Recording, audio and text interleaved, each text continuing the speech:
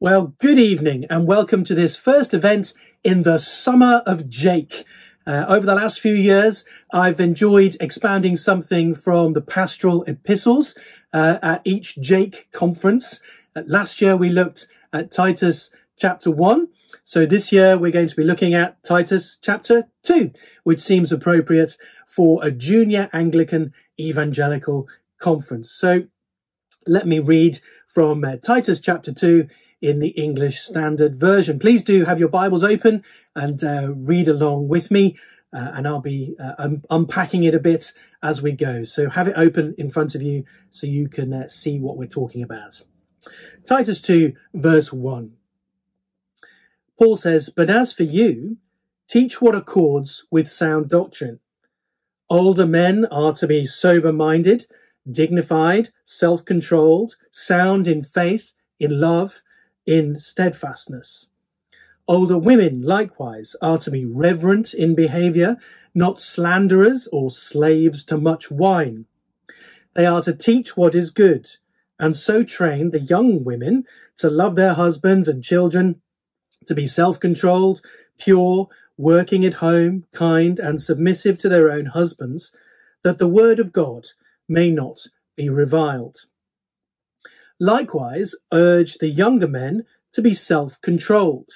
Show yourself, in all respects, to be a model of good works, and in your teaching show integrity, dignity, and sound speech that cannot be condemned, so that an opponent may be put to shame, having nothing evil to say about us.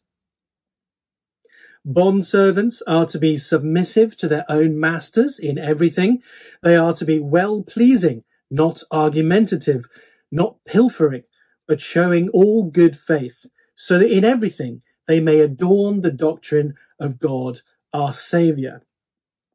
For the grace of God has appeared, bringing salvation for all people, training us to renounce ungodliness and worldly passions, and to live self-controlled, upright, and godly lives in the present age, waiting for our blessed hope, the appearing of the glory of our great God and Saviour, Jesus Christ, who gave himself for us to redeem us from all lawlessness and to purify for himself a people for his own possession, who are zealous for good works. Declare these things, exhort and rebuke with all authority, let no one disregard you." Let me just pray as we come to look at this more closely. Heavenly Father, we thank you and praise you for your words, the Bible. We thank you that you have graciously chosen to reveal yourself and your ways to us in this book, that we might know you and live lives that are pleasing to you in every way. Please help us now to understand and apply Titus 2, that we might live a life that is pleasing to you as ministers of the gospel, as younger men and women of the faith, in an age which doesn't know you or appreciate these things. Please help me to speak clearly and give us all an understanding heart to see what is said in your word. And I pray that the technology will work well this evening for our time together.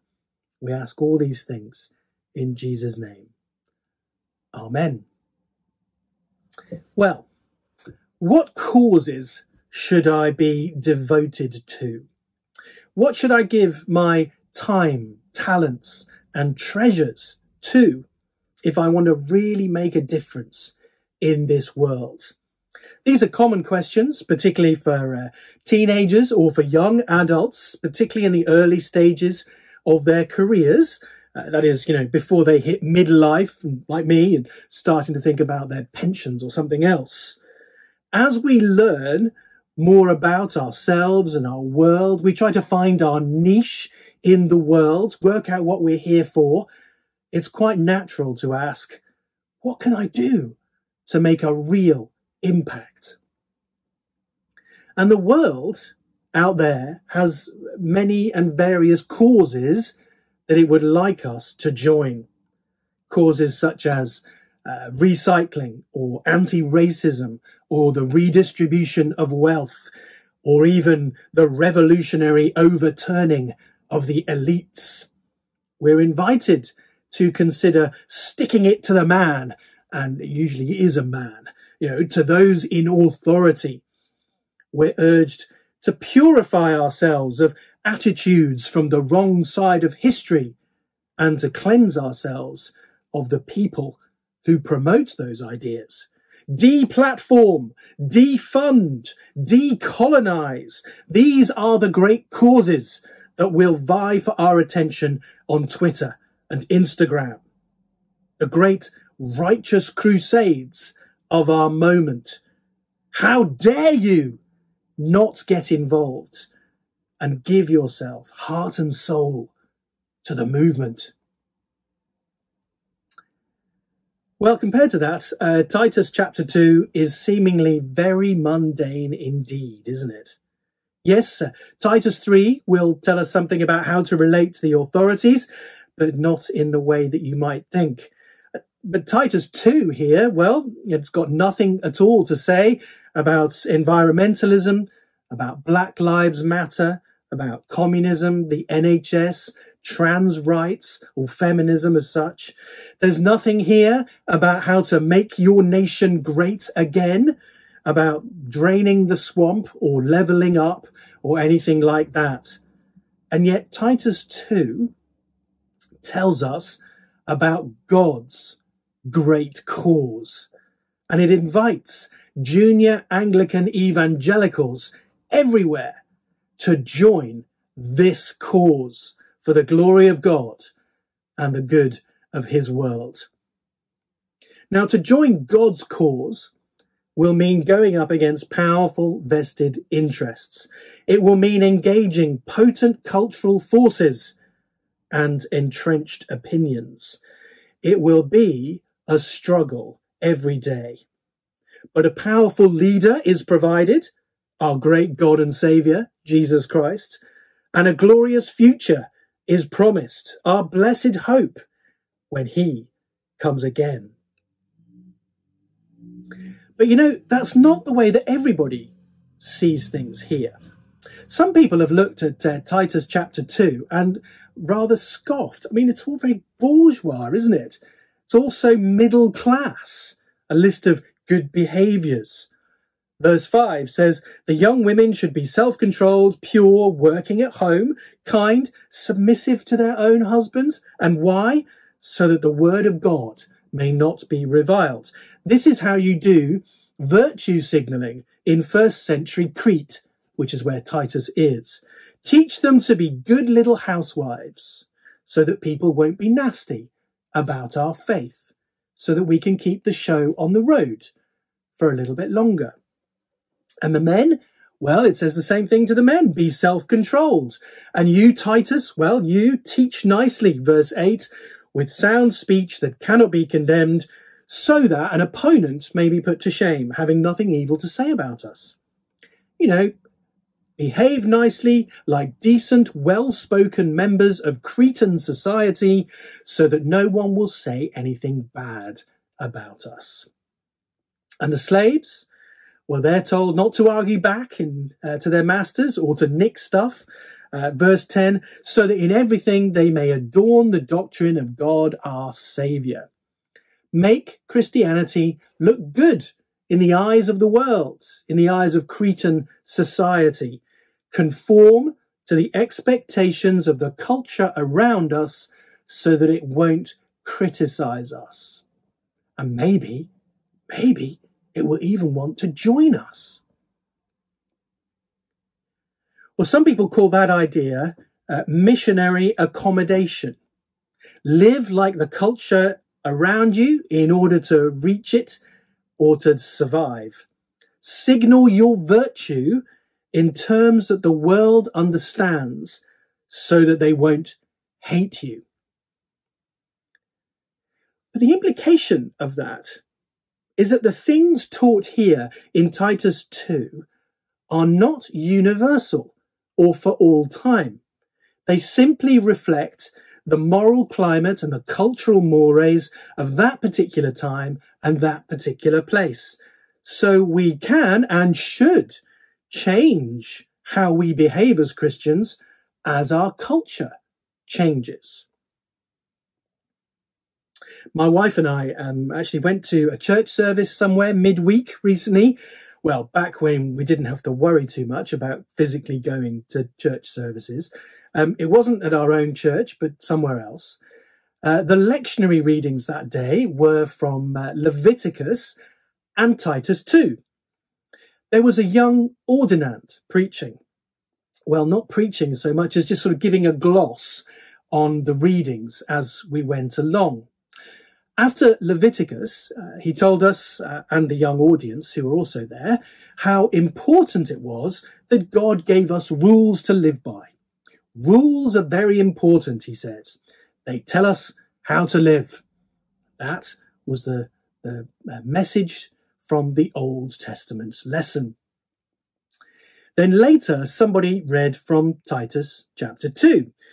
The ordinand then told us that if we were to follow the teaching of this reading, we should actually ignore some of the things that it says because they are wrong now.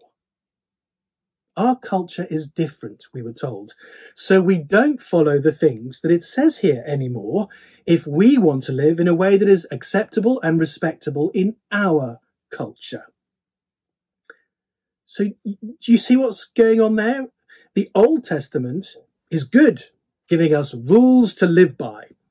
And the New Testament is out of date with its rules, which we are free to abandon if they don't suit us or our culture anymore. There was no sense of irony at all. And no prizes either for guessing which bits he thought were out of date. It wasn't the bit about being sober-minded or doing good works or not stealing from work. My wife had an interesting conversation with him afterwards about how he had basically told her in his talk that her whole life is a waste of time because loving your husband and children and being busy working in the home is apparently passé now and not what God wants. Well, I don't know if his encounter with a fearsomely intelligent and theologically well-educated woman will have changed his mind or not. But I do pray for that ordinand, because he's going to find it very hard in ministry, working out what to say to people each week, when modern morality seems to change every time you refresh your Facebook feed. If we're motivated by a desire to accommodate to the world so that it will be nice to us, if that's our ultimate agenda, then that's what we're committing ourselves to, isn't it? We are asking the world to set our agenda for us, giving it authority over the church and permission to dole out our marching orders as it sees fit. Now, call me an old fundamentalist, but I just can't quite believe that the man who said in Titus chapter 1 that Cretans are always liars, evil beasts and lazy gluttons is really telling us in the very next chapter that the church should accommodate its morality to whatever suits our changeable culture, just so that people will be nice to us and we can all get along. No, isn't that, rather, what the false teachers in Crete were doing? Paul says those false teachers had devoted themselves to the commands of people who turn away from the truth. What does Paul say at the end of Titus 1? They profess to know God, but they deny him by their works. They are detestable, disobedient, unfit for any good work. So I think it's much more likely, therefore, that in Titus chapter 2, Paul is saying this: don't be like that. Don't be like that. But as for you, he says, be different to the world. Live out the gospel And that will stop any slander, because people will see that it's an attractive lifestyle and that you are consistent with your principles. That's the main issue. Life and lip must go together. So walk the walk, not just talk the talk. People appreciate consistency, even if they don't live like that themselves. Maybe especially if they don't live like that themselves. And the gospel produces a lifestyle in believers that is truly beautiful and magnetic, especially in a society like first century Crete, which thought that highway robbery was a noble pursuit, as Cicero put it. A gospel lifestyle is the opposite of a carnal, cruel, Cretan lifestyle dominated by pragmatism and misdirected zeal. Now, what's happening here in these two different readings of the chapter that I've talked about is that the cultural accommodation idea is over-reading the hina clauses in verses 1 to 10. Hina is one of the Greek words for so that, and you'll find it there in verse 5, in verse 8, and verse 10.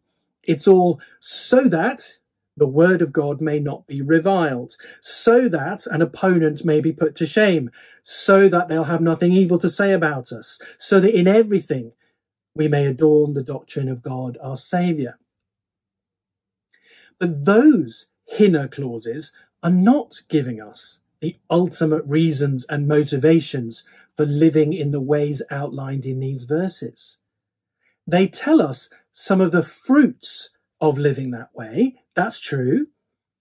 But if we make it all about living in a way that outsiders won't revile you, we will make it all about the moving target of the culture around us. And we will overlook some of the important things in this chapter, which are even more critical than having a good reputation with outsiders. Because verse 1 is more important. And so is the hinge of this chapter in verse 11. That's where the real engines are located in this chapter. That's where we find out the real motivations for joining the cause. So let's look at verse 1 and verses 11 onwards under two headings. The first is in verse 1. It says, healthy doctrine leads to a healthy life. Healthy doctrine, healthy life. Verse 1. But as for you, teach what accords with sound doctrine. So everything that Paul says in the next 9 verses is an exposition of what that means. He tells us what kind of lifestyle matches sound doctrine, because healthy doctrine leads to healthy lifestyles, just as surely as an unhealthy diet leads to an unhealthy body. You know, apparently eating Mars bars all day and never doing any exercise will have an inevitable effect on your physical well-being. That diet is not in accord with a healthy lifestyle. Some of us had to learn this the hard way. But it's also a very hard lesson to learn spiritually too. Doctrine is not an abstract thing up here.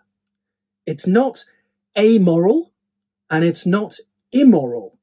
It has practical effects, whether you can see and spell out all the experiential implications of every nuance in your doctrine or not. They are there. Each rock of doctrine creates ripples of real-time responses and reactions when you throw it into the church. That's why we have to get our doctrine right, because it really, really matters on the ground.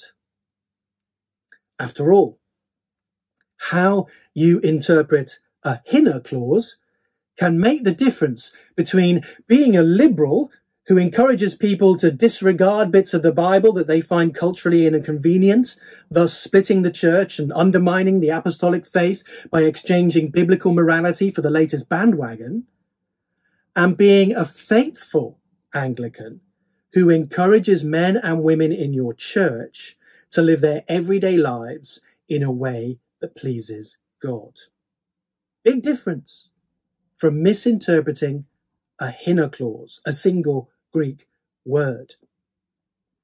So how much more important is it to get the big doctrinal issues right, such as the doctrine of the Trinity, the authority of Scripture, Christology, ecclesiology, eschatology?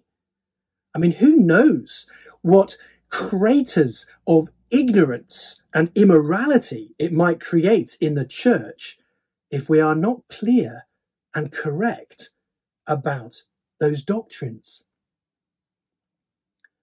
Teach what accords with sound doctrine, says Paul, because doctrine must be fleshed out and applied in concrete situations, and because we mustn't think that it's obvious to everyone.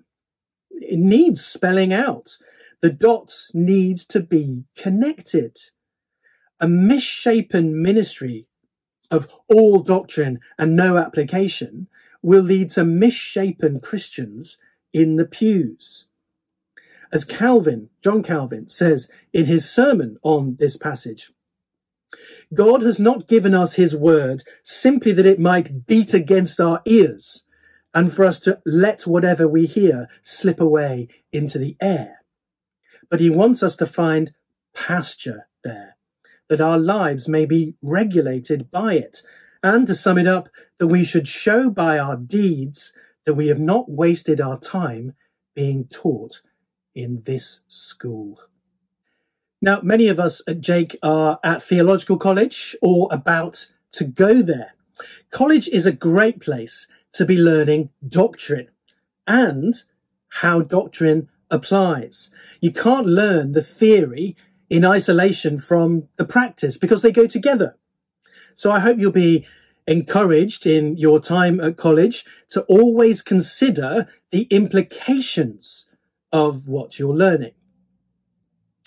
But college should also be a time where we learn how to teach these things, because that's what this passage is saying. Yes, I know that the congregations on Crete are reading this letter over Bishop Titus's shoulder, as it were, but they'll see it and they'll hear it. But it's also a letter to Bishop Titus himself, reminding him of his task. He needs to teach people about these connections. Ministers need to develop the skills, not just to know the truth, but how to teach sound doctrine and everything that is in harmony with it and leads from it. Titus 2 verse 15 says he is to declare, exhort and rebuke and let no one disregard what he is teaching. That's not easy to do. We all need help and advice, all the help and advice that we can get on how to be more effective at this so that people will actually listen. As you can see, we all need to work at that. I mean, how do you teach this chapter without it simply becoming a new stone tablet of do's and don'ts, a legalistic list of moral directives? Ponder that as we see Paul modelling it for us. Does he declaim from on high against everybody's sins in a high-handed and self-righteous way? Ponder his teaching method. But what is it then that accords with sound doctrine in this passage? Notice what Paul does. He joins the dots for 4 different groups of people and for Titus himself. He talks to older men, older women, younger women, younger men. It's a sort of inclusio, isn't it? The chiasm. And he also speaks to Timothy himself. So let's just unpack some of the detail. Interestingly, everybody in this passage is told that they must be self-controlled. It's repeated so that we don't miss it. And here's the point. Here's the point. Sound doctrine produces self-control. Lack of self-control means there's a problem in the doctrine. There's a doctrinal issue behind a lack of self-control. Paul is a pastor, so he also addresses each group of people in a way that's distinctive to them. He doesn't speak to each and every individual situation with all their eccentricities and exceptions, but there's something particular in each application. So men are to be sober-minded, dignified, sound in love and steadfastness. Because imagine a man, an older man, who was the opposite of those things. Imagine a man who lacks dignity, who is frivolous and silly. Imagine an older man whose mind is flighty and easily intoxicated, who is aloof and unloving and who can't stick at anything. More than that, who is content to be such a man. Well, if that's what a Christian looks like, it won't commend the gospel. How can we teach older men to be more like this description that Paul gives? A few years ago, I had the great joy of being a consultant for Regent College, Vancouver, with regards to their library of rare 16th and 17th century books. Many of those books were donated to Regent by Jim Packer, who sadly died this last weekend and who I was privileged to know over many years. One of the books, one of the old books, which he donated, was a 17th century commentary on Titus by a man called Thomas Taylor. I recommended that many of these books should be digitized, actually, while I was there, so you may be able to read this online. Thomas Taylor says this about Titus chapter 2, verse 2. Why is soundness of faith required particularly of old men, since it's a grace that everyone, young and as well as old, must strive for? Because they have had the use of the word for longer, therefore their profit should be answerable to their means. Every man must labour to recompense the decay of nature with increase of grace, the weakness of the body with soundness of mind, the failing of the outward man with the fortifying of the inward. Well, this, I would like to say, was very much a description of Dr. Packer himself. Even into his 90s, when he was even more frail and physically weak than usual, he retained not just a healthy sense of humility and humour, but an active love for God and his word, and a very healthy desire to continue learning and growing. I found that even more inspiring, almost, than his many excellent books and articles.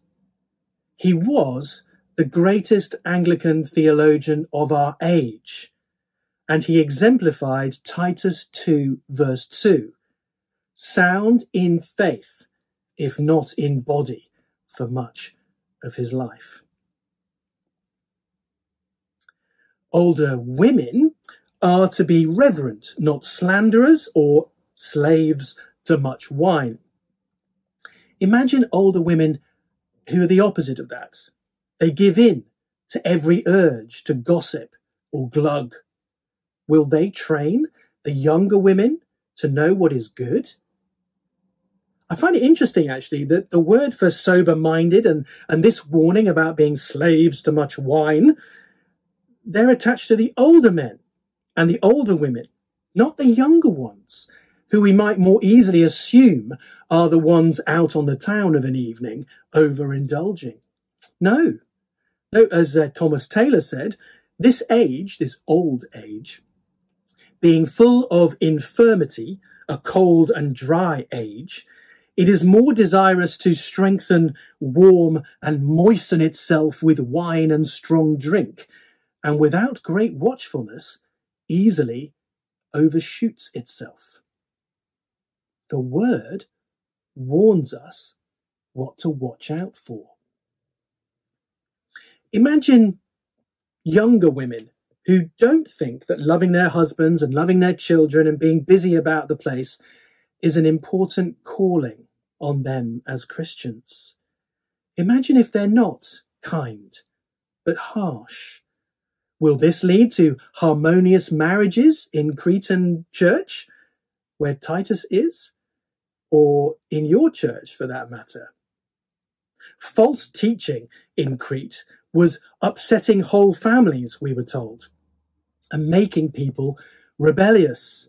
What is the effect of that kind of teaching over the many, many years?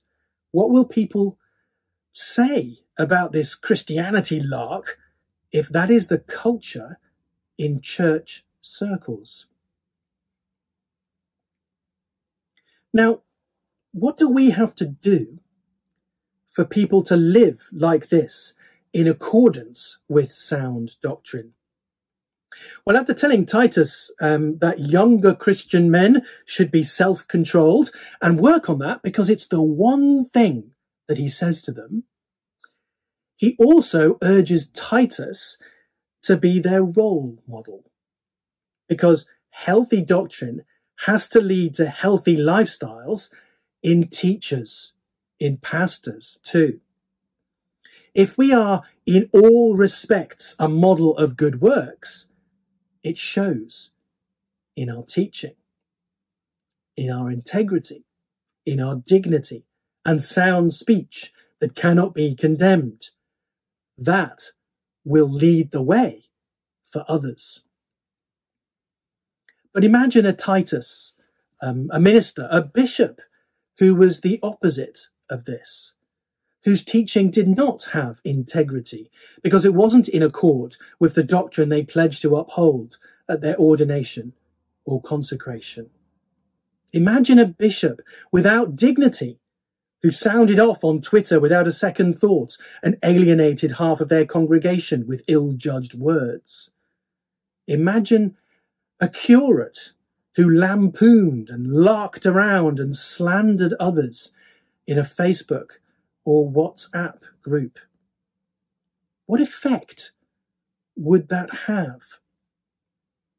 Imagine an evangelical incumbent whose life was not, in every respect, a model of good works.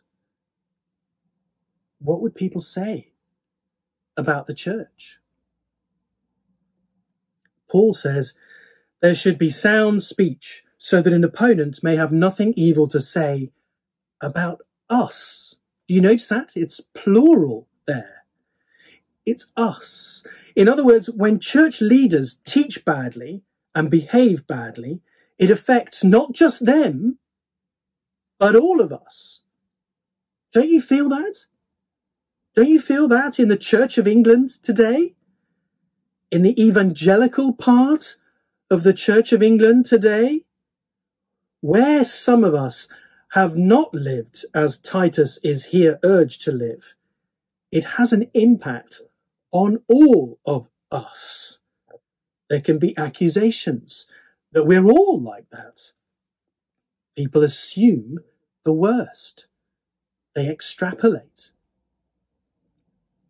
The more I see of what goes on in every part of the church, the more personally painful it can be.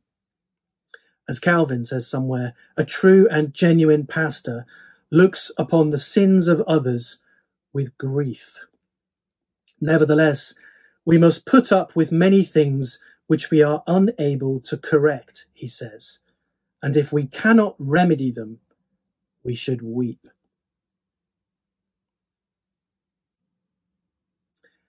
Bondservants, slaves, are to be submissive to their masters, to do a good job and not to steal stuff from them. Because imagine a servant who became a Christian and then lived like that still. What would the master think about this new religion, Christianity? But imagine a slave who becomes a Christian and then starts being an even better worker. Would that not adorn the doctrine of God, our Saviour? But just a moment to pause there, because we've got a mention of slavery here. And I realise that in our current cultural moment, this could be problematic. Paul doesn't abolish slavery here, so perhaps we ought to no platform him, burn our Bibles, tear down the statues of Paul, smash all his stained glass windows, rename the churches and cathedrals. Well, I think that would be unfair. But some people can suck venom from even the most wholesome food, as Calvin put it. So let's think about how to address this concern. Slavery was not a racial thing in first century Crete or in the first century world as a whole. It was not the same as slavery as it existed in the 19th century in Southern America, for example, as you'd expect. It wasn't a black and white thing. We should be clear on that. But slavery is still not a very pleasant thought, is it? So what do we do with verses about slaves? The things asked of bondservants here are right for any working situation, and that's why they're asked of slaves. But slavery itself isn't being taught as a norm like other relationships. For instance, marriage is there in creation, and in Ephesians chapter 5, for example, is a picture of the relationship between Christ and the church. For the relationship of parents to children, we have the fifth commandment and Ephesians chapter 6, for example. But Paul doesn't appeal to anything like that for the institution of slavery. Where it exists, the morality urged of Christian slaves is the same as required for any Christian worker. But Paul never says, you're a slave because that's what God wills, therefore deal with it. No. Paul encourages Christian bondservants to leave that state if they can, 1 Corinthians chapter 7, and he encourages Philemon to free Onesimus. He tells slaves how to live in this present age if they're Christians, not that slavery is right and good of itself. But look, here's the rub. What Paul is doing in this chapter so far is showing what kind of lifestyle accords with healthy doctrine. That's the point of all this. The ultimate reason for all of these nitty-gritty applications is not to do with those hinner clauses in verses 1 to 10. It's ultimately all down to the gar in verse 11. The word for is the hinge of this chapter. If we look at verses 1 to 10 in isolation, maybe we can focus too much on the idea that healthy gospel living should stop people saying bad things about the church. But if we put those verses into the context of the chapter as a whole, it's much clearer what's going on. Basically, Paul says, teach what accords with sound doctrine to these various different groups of people so that their behaviour adorns the gospel, since it's in accordance with the gospel, because, and then there are two reasons in verses 11 to 14. There are two great motivations for teaching gospel living. That's my final point. Verses 11 to 14 tell us why we should live like verses 1 to 10. They are the theological fuel which drives healthy gospel living. Paul says that the grace which saves us also trains us. And he says that Jesus came to redeem and to purify. Now, obviously, I know that verses 11 to 14 deserve a whole sermon or a whole series of sermons to themselves. But I've expanded on them a little bit more in a chapter of my book, The Forgotten Cross, if you want to chase that up yourself a little bit later. But my main focus tonight is on the main flow of this chapter, because I want to show how it anchors its lifestyle imperatives to healthy doctrine, rather than to the cultural mores of one particular time and place. And that's clear, isn't it? That's clear from a brief look. So what is it that you should teach which accords with sound doctrine? You see it in verses 1 to 10. Why teach that? Well, because the grace which saves all kinds of people, men and women, young and old, slave and free, also trains us. It doesn't take us as we are and leave us that way. It moves us, impels us, drives us, trains us to renounce ungodliness and worldly passions, such as all those that we've talked about: drunkenness, irreverence, unkindness, lack of integrity, undignified behavior, argumentativeness, stealing. Those are ungodly and indulge mere worldly desires, such as everyone in our surrounding culture might indulge. And grace teaches us to say no to those things and to say yes to self-controlled, upright, and godly lives in the present age. That general description, self-controlled, upright, and godly, applies to all the things we've seen in this passage. It means it is godly for older men to be sound in faith, in love, in steadfastness. It is godly in general for older women to teach younger women to be submissive to their husbands and be busy working at home. This is the lifestyle that pleases God in the present age.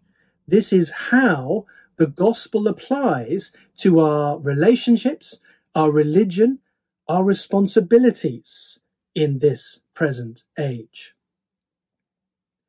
But there is also an age to come. And this is what is also meant to motivate our behavior.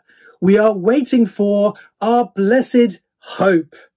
We are waiting for the appearing of the glory of our great God and Saviour, Jesus Christ. And what a God and Saviour he is. He is glorious and great. And yet his glorious greatness is revealed most of all just in the first 5 words of verse 14. Do you see those? He gave himself for us. He was great and glorious, and yet he gave himself up for us, for foul, smelly sinners. He is our blessed hope, and yet he gave himself up for those of us who were not sound in faith, not sober, not submissive, not self-controlled. He gave himself up precisely to redeem us from all lawlessness. He gave himself up, intending to purify for himself a people who were anything but pure to start with. His purpose was to create a people, the elect, according to Titus chapter 1, verse 1, who are zealous for good works. So you see, the incarnation, the atonement, the resurrection, the ascension, and the second coming of Christ are all focused on getting us to renounce ungodliness, to be rescued, redeemed from lawlessness, and purified of our sin. So the only thing that could possibly be in accord with such sound doctrine is for us to live a life of good works. And that's what the first 10 verses describe. So if we reject or neglect or ignore any of these lifestyle points in verses 1 to 10, we're missing something about the incarnation the atonement, the resurrection, the ascension, and the second coming of Christ. And our good works are not meant to be driven by our culture's definition of what is good and right and true. Worldly morality, have you noticed this? Worldly morality is so often driven by guilt these days. I mean, a lot of the anti-racism rhetoric at the moment is about trying to make people feel guilty, even for things that they haven't actually done. But Paul drives us with grace. I believe that there is racism in our society. And I believe that there is such a thing as white fragility, which doesn't like talking about it and gets all defensive about it. But I do not think that critical race theory has the answer to that problem. Only the gospel has the answer to that problem. A lot of the green agenda in our world is driven by fear. Many economic agendas and programs are fueled by greed. So much of our politics is characterized by anger and division and hatred. The response is not to take refuge in self-interest, but to be trained by grace to change. Grace teaches us a better way, and it teaches us in a better way too. Did you notice that? Grace doesn't beat us up or bind us. It liberates. It loosens. The gospel of grace, that's what we need. The gospel of grace, it does have things to say to our society. It does have things to say about caring for the planet, about the vile sins of racism, about how to share our wealth, about how to deal with our class differences, about how to care for those who are different. The world is not wrong to see all those things as things of concern. But it needs the gospel of grace to be brought to bear on those matters, because that alone has the real answer. We need grace to save us and to train us, rather than letting the world set our agenda and dictate our tactics. Those who repent and believe the gospel are not dirty and stained, but purified by Christ. We're not controlled or defiled by sin anymore. And we do good works on that basis, not to purge ourselves of guilt or shame or to try and earn God's favour somehow, but because we've already been forgiven. The gospel, therefore, it's not about shaming other people by exposing them and no platforming them and trolling them on Twitter until they do what you want and give in to your demands. The gospel is about living for the one who gave himself up for us, being good so that they're ashamed to behave like that towards us. So, brothers and sisters, tell people that. Tell people that, because this is a far better message than they're going to get from the false teachers or from the world around us, our cancel culture. The gospel is the best cause in the world. It is the best cause in the world to give your time to give your life to. So let's give them grace and tell the world about our great God and Saviour, Jesus Christ.